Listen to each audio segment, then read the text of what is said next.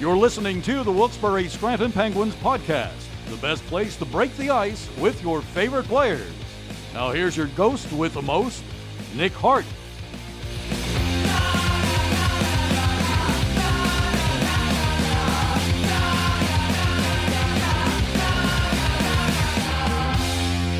All right, yes, we are back with yet another edition of the Wilkes-Barre Scranton Penguins podcast. I am Nick Hart, and it is my great pleasure to be joined during this episode, not by one of the Penguins players, but in fact, a member of the coaching staff, a new face on the bench this season for the Wilkes-Barre Scranton Penguins. It is none other than assistant coach Jared Scaldi. Scalds, what a great honor it is for me to throw the headset on with you and have you on the podcast. How are you doing? I'm doing great, Nick. Thanks for having me on. I'm excited about this. Good. Glad to hear you're excited. I'm not sure how word has gotten around the locker room about the podcast. I think the previous 3 episodes have gone well this season, but now we have the opportunity with the bases loaded to really knock one out of the park right here with Jared Scaldi on the mic. How have you been enjoying your time in Wilkes-Barre, kind of to kick things off here? I know you had been here a couple times last season, but now that you're settled in, how's everything been? It's been great. I've been coming to Wilkes-Barre since the inaugural season back when I was with the Chicago Wolves. So I've been in and out of Wilkes-Barre as a player. As a coach, when I coached in Norfolk, I had the opportunity to spend some time, obviously, here in Norfolk. But now to really get to see the city and get to meet some people and settling in here, it's been absolutely terrific. It's a great part of Northeast Pennsylvania, and be part of the community is great. And from the hockey standpoint, getting to work with the staff that we have in the front office here with the Penguins has been an absolute thrill, and it's been a lot of fun. And again, getting to know people in the community with the hockey involved, it's been a great experience. Have you found any favorite spots yet? Spots you love to hit up? I think you'd have to always throw Kevin's. I think Kevin's is a great spot. They got a great cucumbber martini there that I highly recommend. Cucumber martini. You almost feel healthier when you drink it. So it's highly recommended to go to Kevin's for a cucumber martini. Yeah, there's a cucumber in it, so it must be good for you. It's got to be good for That's you. science. That's what they told me when they built the nutrition pyramid. Like the zucchinis, they were in the good part. So and you almost feel like Mike Joyce, sports science guys, like looking over you, being very happy that looks like you're drinking something healthy. I'm sure Mike Joyce gives the cucumber martini 2 big thumbs up. Glad to hear that you're enjoying your time here in Wilkes-Barre. You already mentioned that you had been here in the past as a player, things like that. You had been here frequently last season as a development coach. So even though this is your first year as an assistant coach, you're not new to the players. They all know you before. You're not new to the coaching staff. They know your face. They know the way you work. But I think a lot of the people out there in hockey land hear about development. Just the word development is a common buzzword in the game.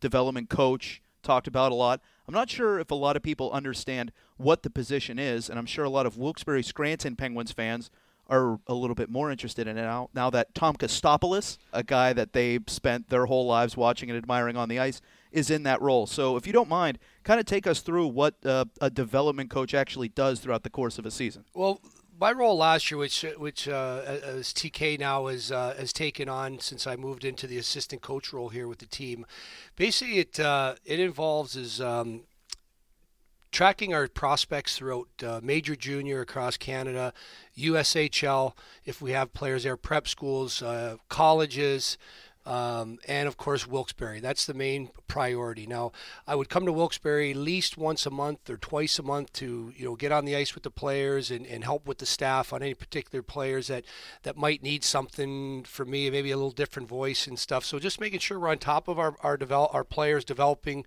properly and at which rate they're developing. I would go around to see players. We have Nikita Pavlichev in Penn State University. Yeah. We have a young defenseman at the University of Minnesota. Dane Burks was up at Michigan Tech last year. So those are places that I would go visit and spend some time with the players up there.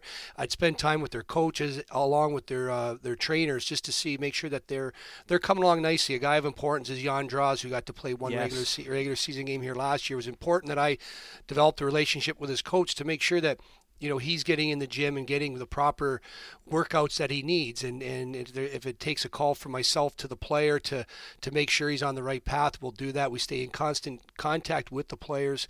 If they have any concerns that come up, they have our numbers, emails, text, whatever it may be. And so it's great to build relationships with these players. It's a very rewarding job when you get to see these guys take that step at the end of the year, when you saw some of these players come up to the American Hockey League. It's nice to see a guy like Pavlichev, who's in top 5 in scoring in the nation right now with Penn State University.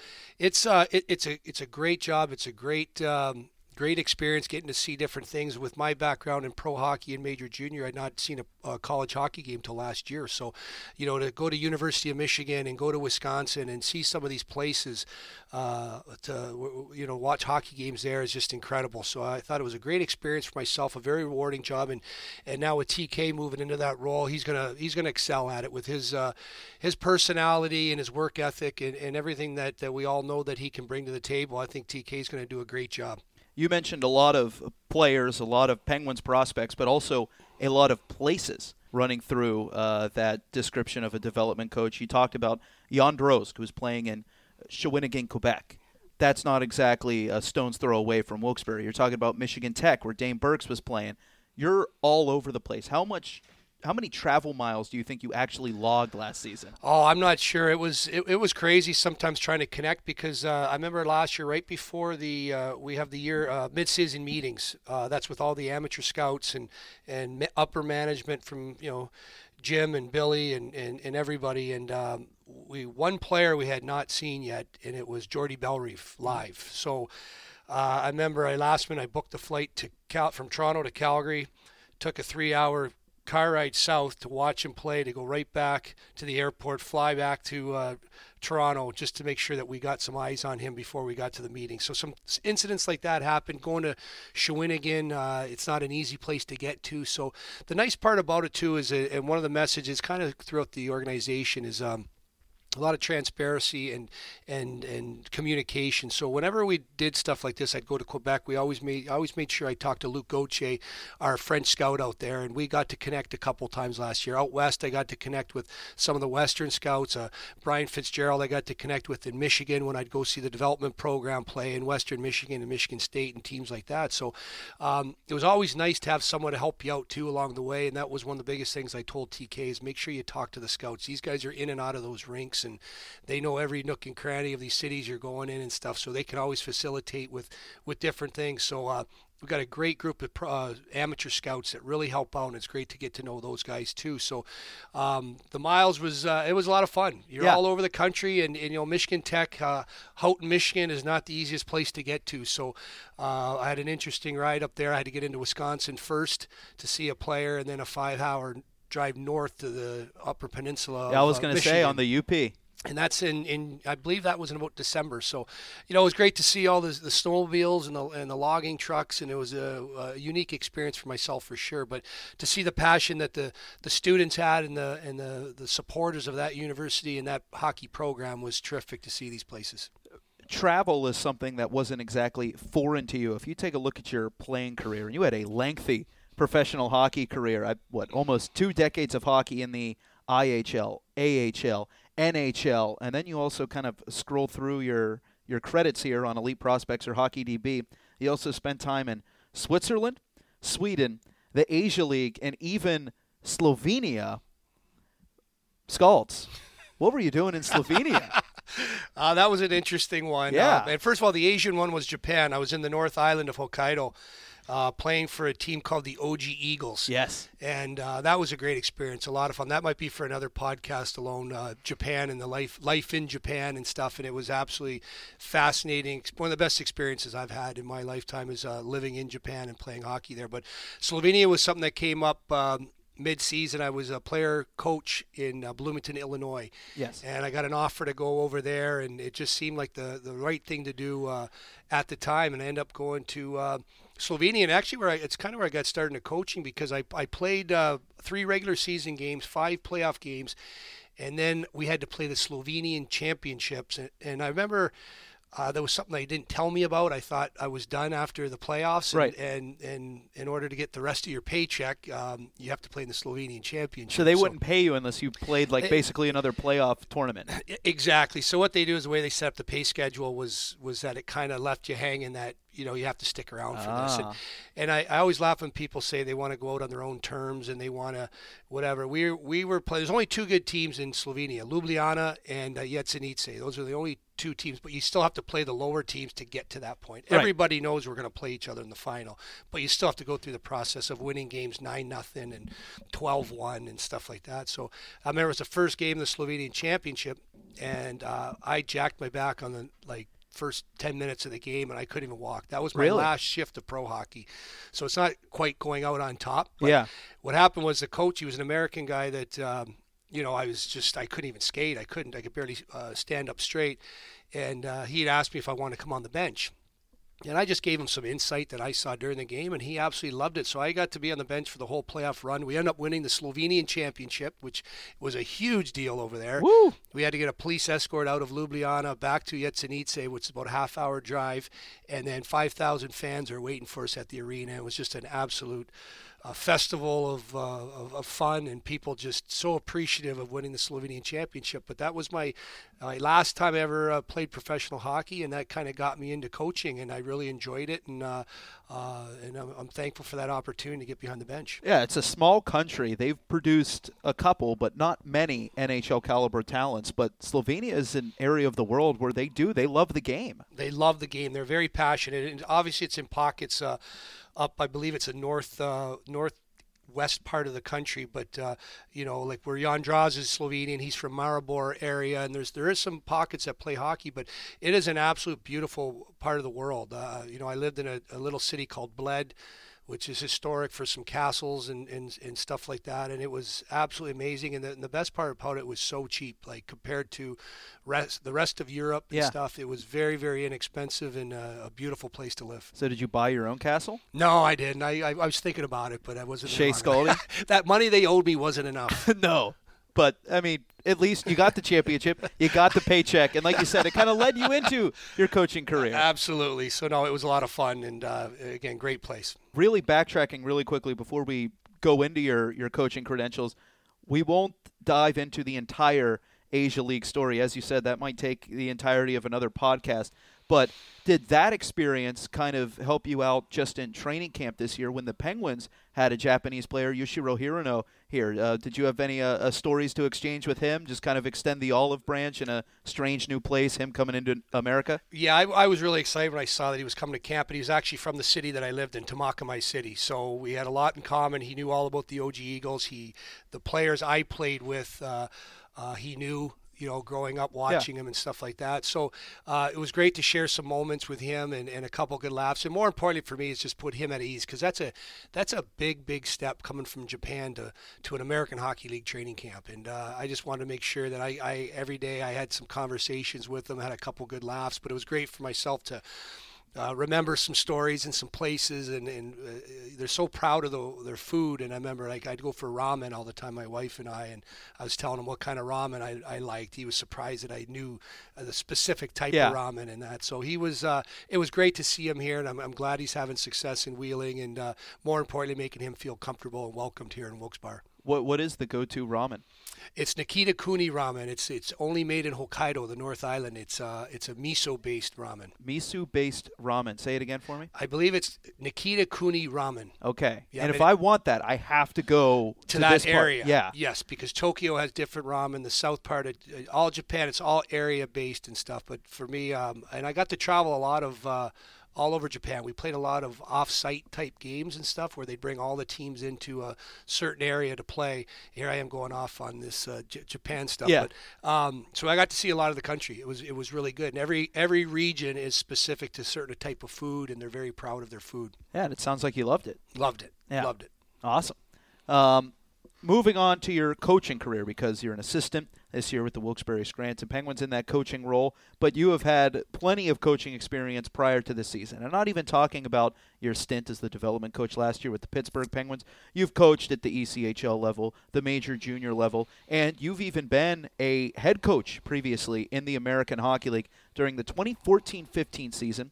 You were the bench boss for the Norfolk Admirals, and that team had quite a handful of really good players on it. You scroll down the list of that roster, you have guys like Wild Bill, William Karlsson up with the Vegas Golden Knights right now, David Steckel, Brandon Montour, really good player for the Anaheim Ducks right now. And you see another name on this list, and it's Joseph Cramarosa, current Wilkes-Barre Scranton Penguins forward, who was acquired in a trade last year with the Stockton Heat. And given that you had the previous experience with Joseph, I'm just wondering here, did they reach out to you at any point before the deal was made to be like, hey, we're thinking about grabbing this guy, what do you know about him? Or is this something where you heard, hey, Joseph Cramarosa might be available, you guys might want to go out and get him? Is there any sort of a connection or call there made, the communication lines that you were talking about earlier? Yeah, I got a call from Billy Guerin before the trade was made, just getting my thoughts on him as a person and as a player and stuff. So I was really excited when I found out that we had an opportunity to acquire Joe. I had him for 2 years there. The year before, I was the assistant coach when he was a rookie, and then when I was the head coach. So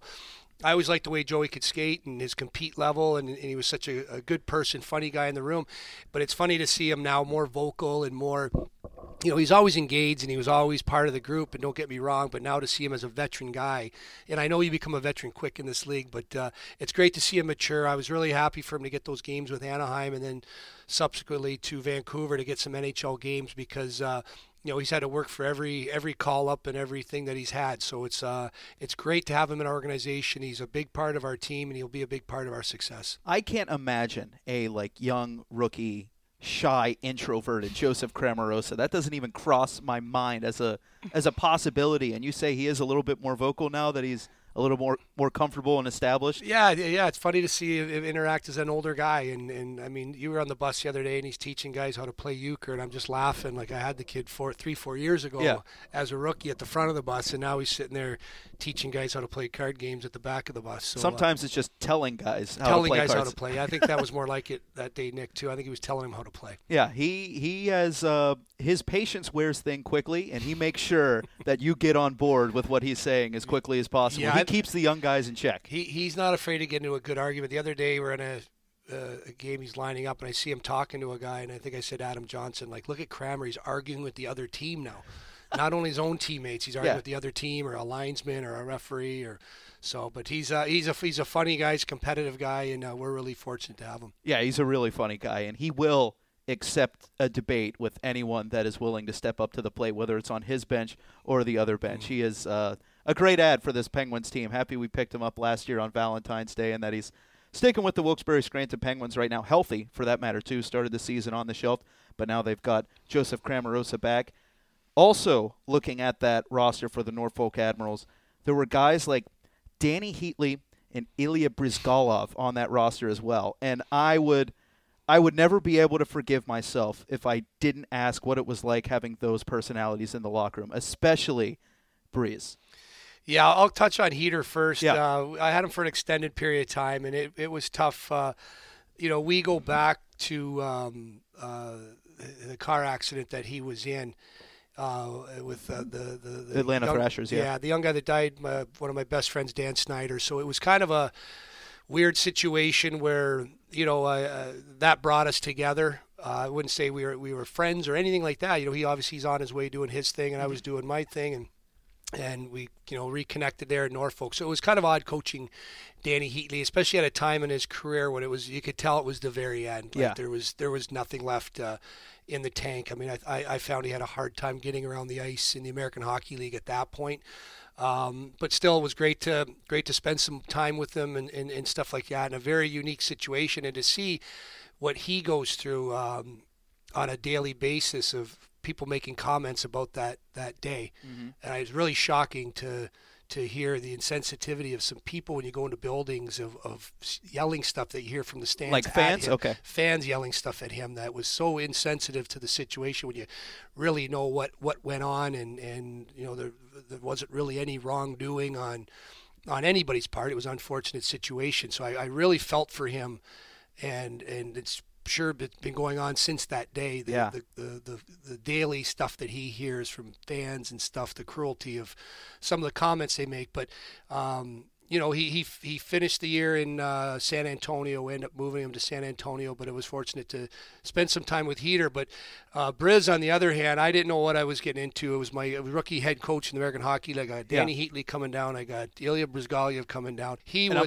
going to call timeout real quick here because he only played in 2 games for the Admiral, so his time with you was brief. Mm-hmm. But go ahead. It was absolutely great. I think he might have been there about a week and a half. I think he played right away, and we didn't play again to the next weekend or something. But man, was he funny! The stuff that he would say, and you know what? He's a great teammate. He was great to the guys. He was great to the staff. I remember we came off a pregame skate, no different than what we do here with Clark, and he came off and he's telling me that coach, that's no pregame, that's practice. Players tired now, and he's going on that we practiced too hard in pregame skate and stuff. And he was great to the guys. I wish we could have had him a little bit longer, and I believe he ended up going up to Anaheim. They needed him up there.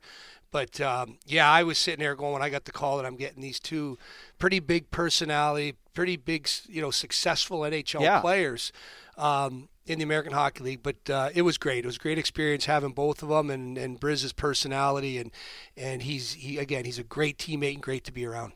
Now, you say you actually had a bit of a relationship with Danny Heatley before coaching him before that year. Did you have any sort of introduction to Ilya Bryzgalov other than HBO 24/7? HBO 24/7, and I remember when he was playing in Cincinnati for the Mighty Ducks, I was still playing, so I'd heard about this kid then, that, man, this goalie they got in Anaheim system's out of his mind, So I'd already heard about this guy, and I think that HBO thing kind of really blew the top off of his personality and what he's really like, and then from there on in, he just became a human soundbite or clip, and it's great. I could listen to some of the stuff he talked about. It was really, really entertaining. Absolutely. If he had a podcast, we should start sending out emails to Ilya Bryzgalov. He should start a podcast, because if he listened to it, I would listen to every episode maybe 4 or 5 times. I would know it's coming, and I would love it. I remember I was still in college that year of the Penguins Flyers outdoor. Was it Penguins Flyers? No, it was.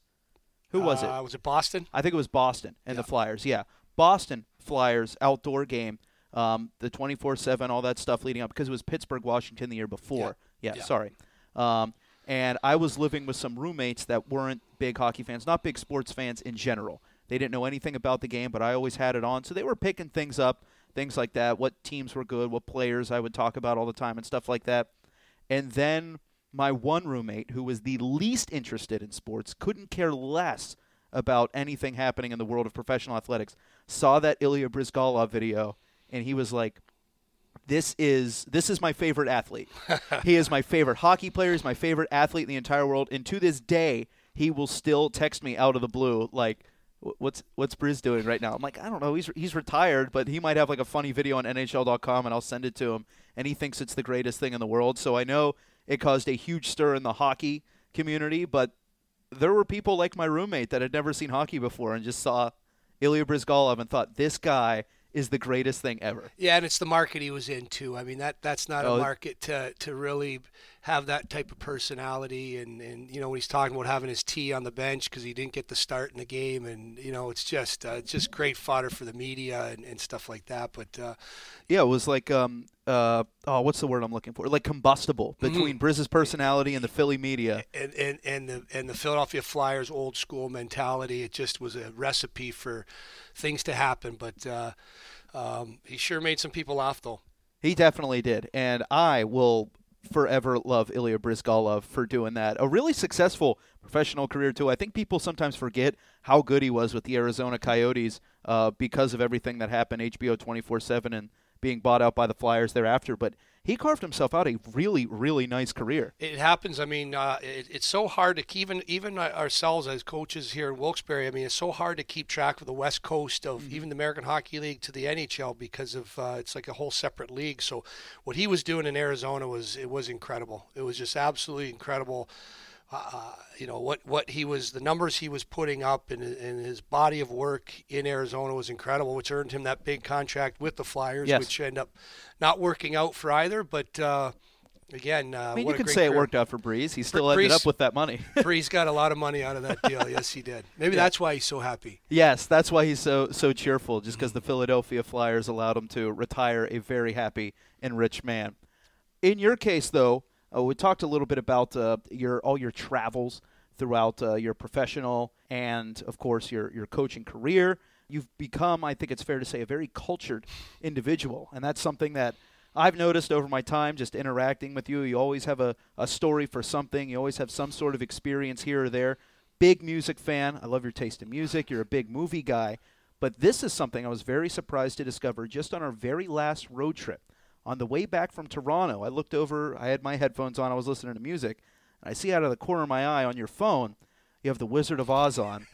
And I come to find out that you had never seen The Dark Side of the Rainbow before, when they mash up Pink Floyd Dark Side of the Moon with The Wizard of Oz, and you had never seen that before. I've only heard about it. I always thought it was like some sort of like tale of that this thing matches up and that. Yeah. So, and it's funny how it started because I just recently saw A Star Is Born, which I thought was amazing, and then Bohemian Rhapsody right after that. So you're on like a big movie kick right now. So I actually said to my wife, I said, well, Sunday's off. I said, let's just let's go on. Let's watch some rock and roll movies, Almost Famous, Singles, movies like that. And then it came, and I said, what about then? So I started researching The Wizard of Oz and Pink Floyd Dark Side of the Moon. So I ended up not doing that on Sunday. Yeah. We got busier than that, but it's something I wanted to. I always just thought it was just some sort of tale that somebody said you could match that up, but I didn't realize there was a whole production of it. But one day I will watch that, but I'm still in that kind of I still want to go back and rewatch Almost Famous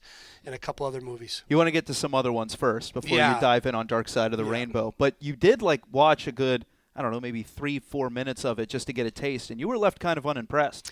Well, at the beginning, I didn't really think it would. I didn't get this whole matching up, but I think you and I discussed it a little bit. That as it goes along, there are some parts that are like bang on. Exactly. There are parts Yeah. here and there that really fit. I think it's a great urban legend for both rock and roll and cinema that this thing happens. But I think it's a very overblown thing. Yeah, I think it is. It's more urban legend than it actually is. Yeah, the beginning had absolutely execution. nothing to do with the lyrics, to the beat, to the what was Dorothy was doing, to you know what I mean. Yeah, So- like it, and you find one little thing, and then you're like, oh, okay, now it's happening. And there are some bigger ones throughout, but Yeah. I think there's a certain.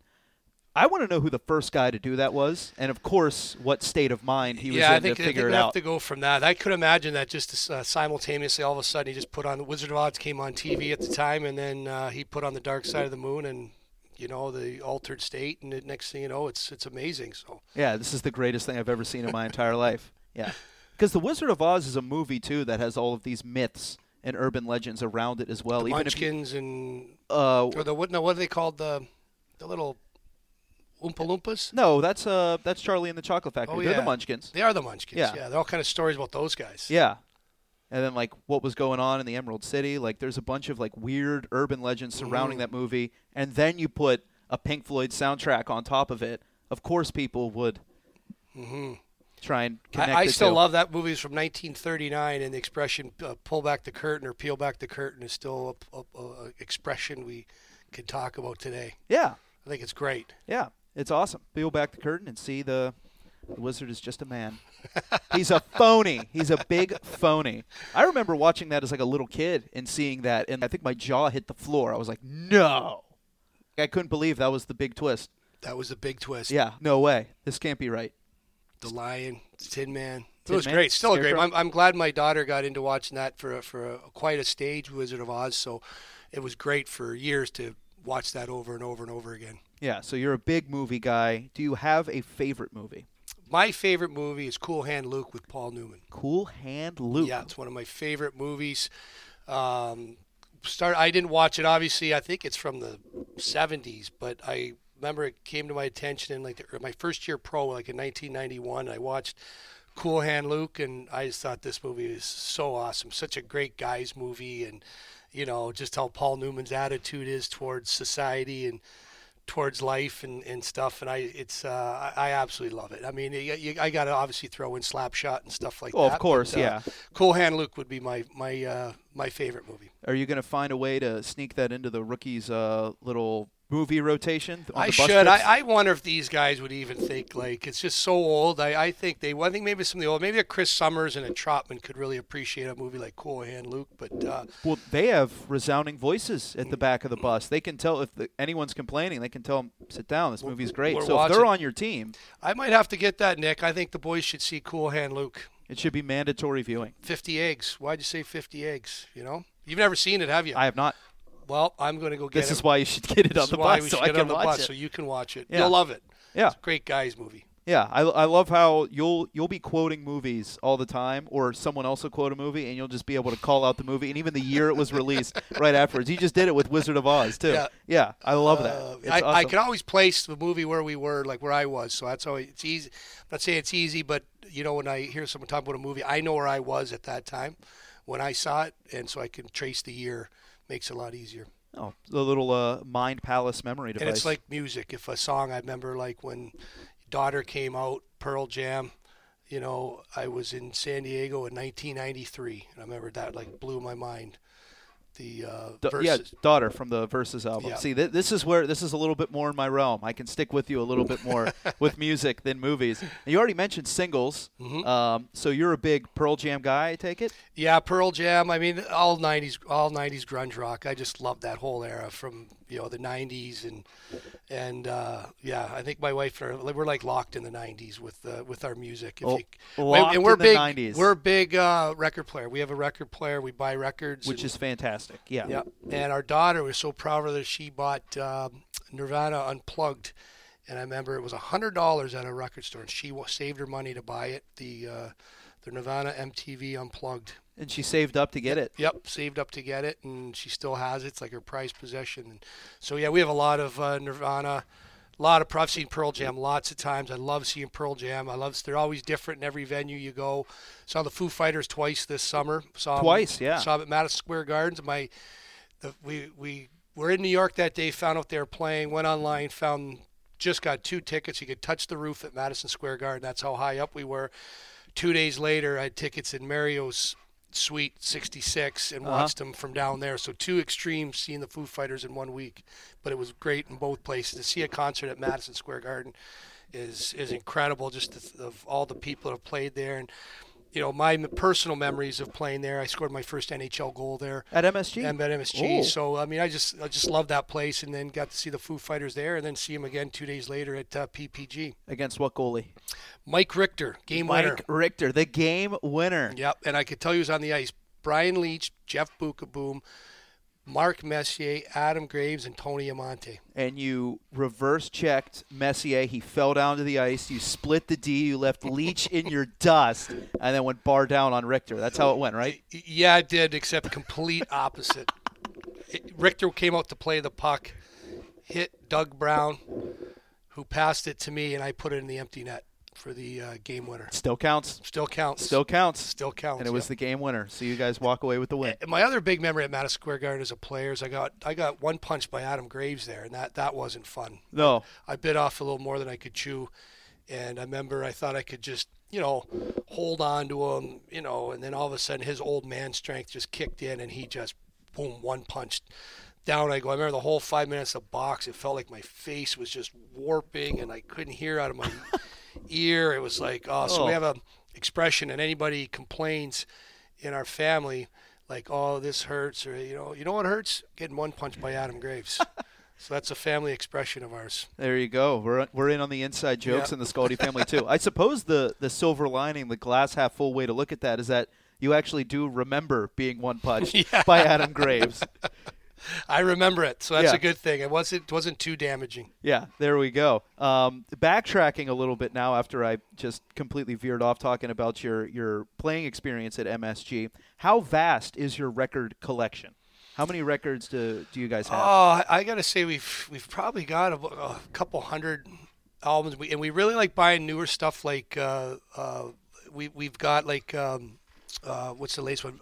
Greta Van Fleet. Okay, the So, Anthem of the Peaceful Army. Yes, I absolutely love that album right now. I'll go back to Beck, Sea Changes, or I believe it's Sea Changes, is one of my favorite albums, cover to cover, albums like that you can just put on and listen. We listen to a lot of the Eagles. We got Queen's big in the house right now. Of course, Bohemian Rhapsody.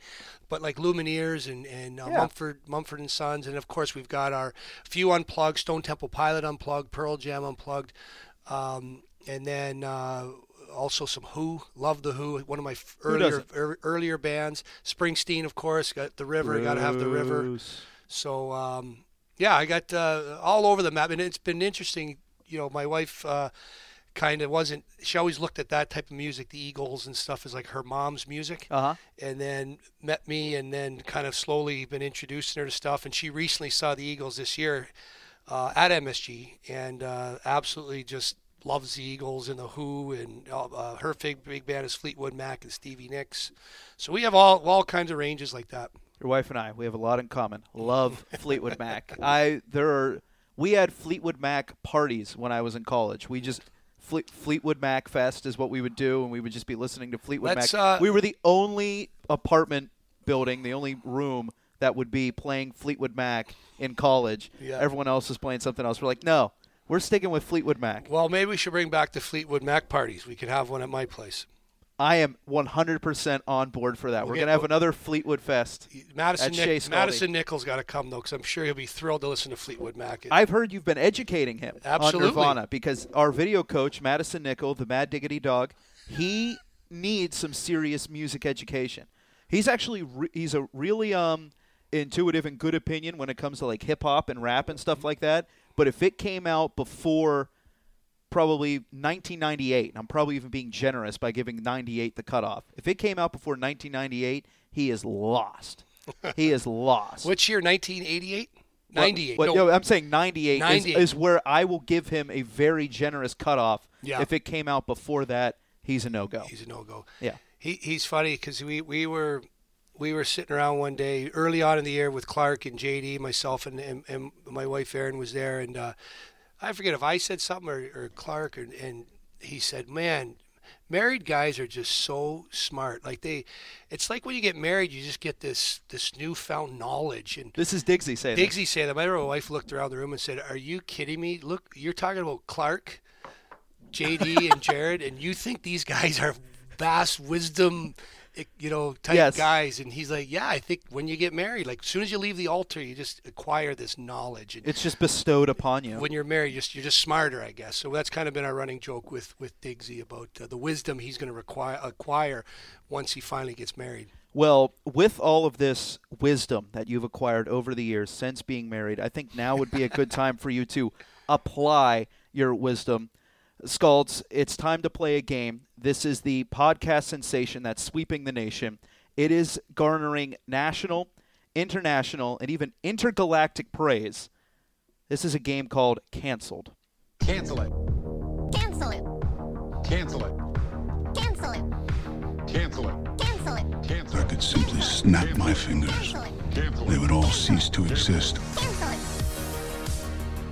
Scalds, how this game works is you are now the most powerful being in the entire universe. I have a bunch of things, categories, polarizing topics, human behavioral patterns that you can now cancel. At your choice, at your whim, this thing, or whatever comes out of this helmet, is no more. You have the opportunity to cancel it for all time. So like one of the common examples I've been using to kind of lead into this is wasps. Wasps are pests, but they might be valuable to the, ecological environment. At the opportunity to cancel wasps, would you take it? I would cancel wasps because nothing worse than sitting on a patio in the summertime and you're dealing with wasps. So now all wasps are gone because you said so. Okay. Understand? Understand. So that's how the game works. So now that you have the power, let's see what Jared Scaldi will cancel. All right. Okay.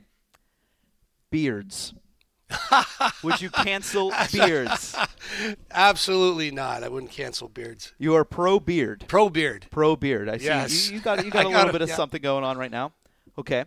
Would you cancel The Bachelor / The Bachelorette. Oh, 100 right away. Like first priority. Get rid First of it. priority. First priority. Get rid of that. First priority is to cancel The Bachelor and you lose your Bachelorette. soul watching shows like that. It's insane, and it has such a following too. I feel like Yeah. even the most ardent fans of those shows watch it and think this is ridiculous. I hate this, but then they get so invested. You just can't feel better about yourself after watching an episode. I'm sure. It's the worst. Yeah. So thank you, Yeah. Jared Scully, for canceling The Bachelor and The Bachelorette. Okay. Would you cancel electric eye toilets? I've never even heard. So these are like the toilets that you don't have the lever to flush. It's like when you stand up or walk away, they go for you. Yeah, I'd cancel those. I don't like that. No. I don't like that either. I'd rather manually flush than do that. I'd get rid of those. Yeah, absolutely. I think the biggest problem that you run into with these things is, or we used to run into because now they've been canceled, is that even if you have like a slight movement, they go on you. They flushes, yeah. And then it's not it's comfortable. disrupting. Yeah, Very exactly. disruptive. Yeah, you feel the pressure from the machine. And that I should don't be- want to feel pressure from machines. That should be your time. That's your private time. You don't need to be, We don't need that. nobody needs that. Okay. Jared Scully, would you cancel bolo ties? Yes, yeah. You're canceling bolo And I ties. used to wear one. Really? When I was playing junior hockey in Belleville, I don't know, whatever, for some reason, I had a bolo tie. And I think my wife would divorce me if I ever brought the bolo tie back. That would be the end of things right there. That So might be you're the end of it. taking away the temptation from I'm yourself. taking the temptation away because I did wear a bolo tie at one point in my life. All right. Well, sorry to all you bolo tie enthusiasts, used car salesmen in Texas, and Phillip Rivers, anyone else that likes bolo ties. They're canceled. Jared Scully, would you cancel analog clocks? Analog clocks, Analog clocks. like the clocks on the wall. Clocks on the wall with hands and things like that. No, No. I still like seeing that. I like to see a clock on the wall like that. I think we keep those going. Keep them going for a little bit longer. I agree with you, but there are people out there that say we have the technology for digital clocks. Why are we wasting our time trying to figure out analog clocks? And I I say think just learn how to aesthetically, read an too. analog clock. Yeah, just learn how to read it. I think you learn how to read it, and aesthetically it looks a lot better than a digital clock. Okay. Got a few more in here. Reading the terms and conditions. I think they're important. I think they have to be on everything. They have to They be have on to be everything. on everything. They're a pain in the butt, but Here's a curveball I'm going to throw you, though. On the sheet, I just pulled it out of the helmet. It is the terms and conditions are not up for cancellation. It's reading the terms and conditions. I think you still keep it. You still keep it. Keep everybody good. I'm all for it. Okay. All right, we got one more in here. So you have 3 things canceled and 3 things kept. You were very generous and forgiving on beards, analog clocks, and reading the terms and conditions. You've canceled The Bachelor / The Bachelorette, electric eye toilets, and bolo ties. In the tiebreaker, will you cancel grocery stores tempting you with candy at the checkout aisle? Yes, that bugs me. That bugs you. Yes, It's canceled. Yes, Say the word. It's canceled. Yes. Get that candy out of it. It's so tight when you go up there. It's all just filled with crap. My children are grown now, but oh my God, it was painful. Did that create some battles with your kids yeah, going through the checkout aisle? early on until they realized they couldn't get something every time. But yeah, I just think that's unfair. Parenting's hard enough. Let's not make it more difficult by the grocery stores. See, I'm not even a parent. I don't have any little ones running around, thank goodness, for the rest of the world. But even I am happy that you have canceled this because the mere temptation of them being there is too much for me to handle. And it's I don't like looking over my shoulder at the Reese's Cups every time I check out, like, is today the day? And sometimes it is the day. And then I'm so, like, I didn't need to buy that. I didn't come here for the this. M&M peanuts would be the one for me. That would be the one that would tempt me, the M&M peanuts. But even take it further, it's the magazines they put there too. It's just like, oh God, somebody's getting divorced or on the rocks or it's even just baseless gossip or baseless hearsay. gossip. Yeah. Yeah.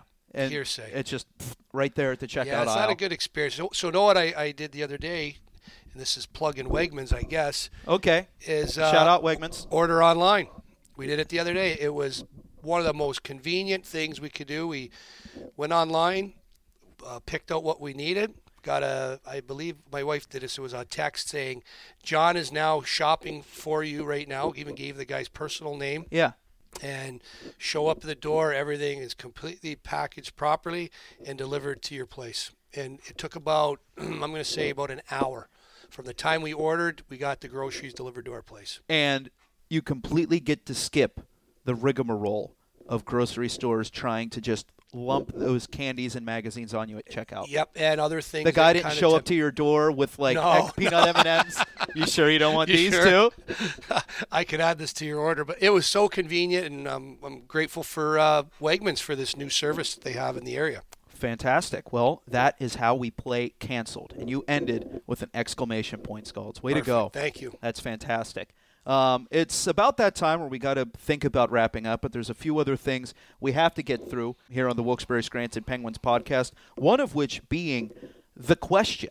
Jared, we have a running segment here on the podcast where we have the previous episode's guest leave a blind question for the next episode's guest. So our old guest had no idea who was coming on next. They leave the question, and thereafter we will have you leave a question for the next guest. You follow me? Mm-hmm. So it is at this time that I will pop the question. You ready? Yeah. Are you sure? Yeah. This is going to be a bit of a mind tingler. All right. We'll see if you can handle it.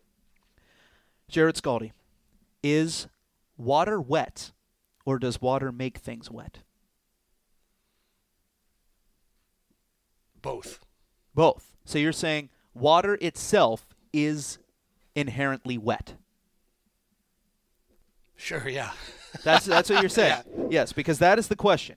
Is water wet, or does it only make things wet upon contact? That's how I should have said it. I'm saying so we all agree that water makes things wet. I'm going to say water is wet. Water is wet. Scientifically, it's not? I don't know. Oh. No, this is not like a trivia question. Oh. This is just, open-ended for your answer. Yeah, I think they're both. I think it's wet. It's water. It's wet. Makes things wet. It's wet. That could be like a platform that you run on as a politician. I think water is wet. It makes things wet. It's wet. You're sticking your foot in the ground on this one. Water's right. wet. Water's wet. Water's wet. Yep. There we go. It's completely wet. It's completely wet. Do I have time for my question now? No. We don't need to get it now. You can take some time, think about this. You have some time to really soak it all in and leave the perfect question for the next guest. We've had some that are pretty out there, some that are some brain teasers, some that are serious. We often encourage them to be non-hockey related, but at the end of the day, it's just whatever the guy comes up with.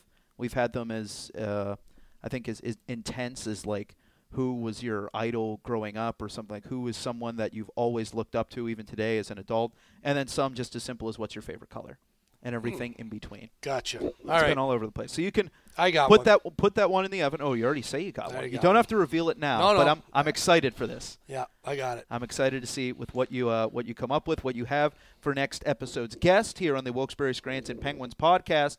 But that brings our episode to an end. Before we sign off, Scalds, we have to do one more thing here on the Wilkes-Barre Scranton Penguins podcast, and that is something we call Pens Picks. Pens Picks. Jared, this is the time in the podcast where we leave our Pens Picks. Just anything you would like to recommend to the audience, something that you've been into lately, something you're really excited about. Just throw out any sort of recommendation. I recommend a book called The Magic Strings of Frankie Presto. The Magic Strings of Frankie Presto. And it's a book written by the former Detroit Free Press. He was a beat writer for the Detroit Red Wings, wrote Tuesdays with Morey. What's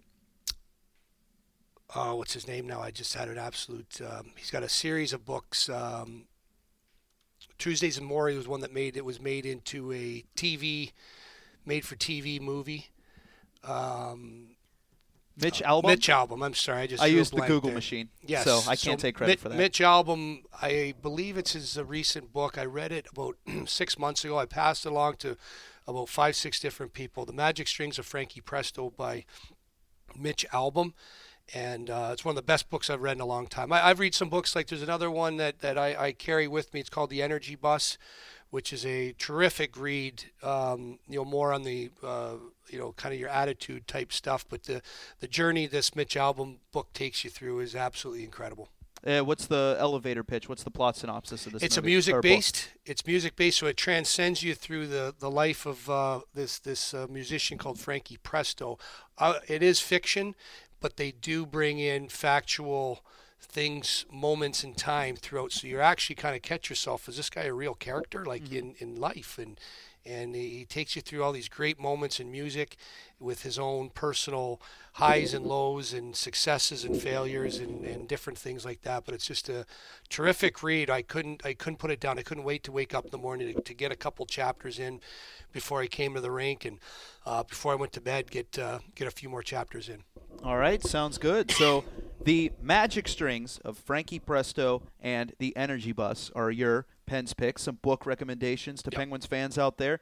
My Pens pick is going to be something that you already mentioned earlier in this episode, and that is going to be the band Greta Van Fleet. They haven't gotten a Pens pick from me yet, but now's the time where I'm going to pull the trigger. I'm recommending Greta Van Fleet to all of you out there. At least check them out. They have drawn high praise and heavy criticism at opposite ends of the spectrum here through their very, very early career, just because of their oral likeness to a band known as Led Zeppelin. But in my opinion, they sound great. They're fun. I'm not going to do any kind of mental gymnastics when it comes to things like being derivative or being authentic. I like the music. I like the way it sounds, and I like the way it makes me feel when I hear it. I get excited. They're a blast, so my Pens pick is going to be Greta Van Fleet. I did like the first two EPs more than the most recent full-length album, but that's a debate for a different time. Greta Van Fleet is my Pens pick. I agree, and a great name. Named after a woman named Greta Van Fleet. They just dropped the I believe, to make it Greta Van Fleet. But something about they're going through the phone book or something. And like their hometown, they're somewhere from just outside of Flint, Michigan. Yeah. And they're a bunch of young kids. They're like 22 years old right now. Yeah. And they shred. They're awesome. They're great. They kill it. Great band. So, Greta Van Fleet. Check it out. Check it out, ladies and gentlemen. Yeah, that's my Pens pick. Your Pens pick were the book recommendations. So you got some music. You got some reading to do. And thanks for checking out the Penguins podcast. That concludes this episode, the latest and, may I say, greatest episode of the Penguins podcast.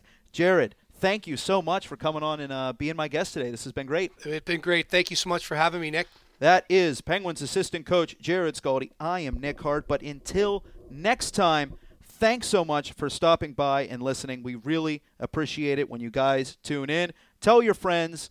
Tell your enemies. Just tell anyone you can to come on and listen to the Penguins podcast. We always appreciate your patronage. Once again, thanks for tuning in, ladies and gentlemen, and let's go Pens.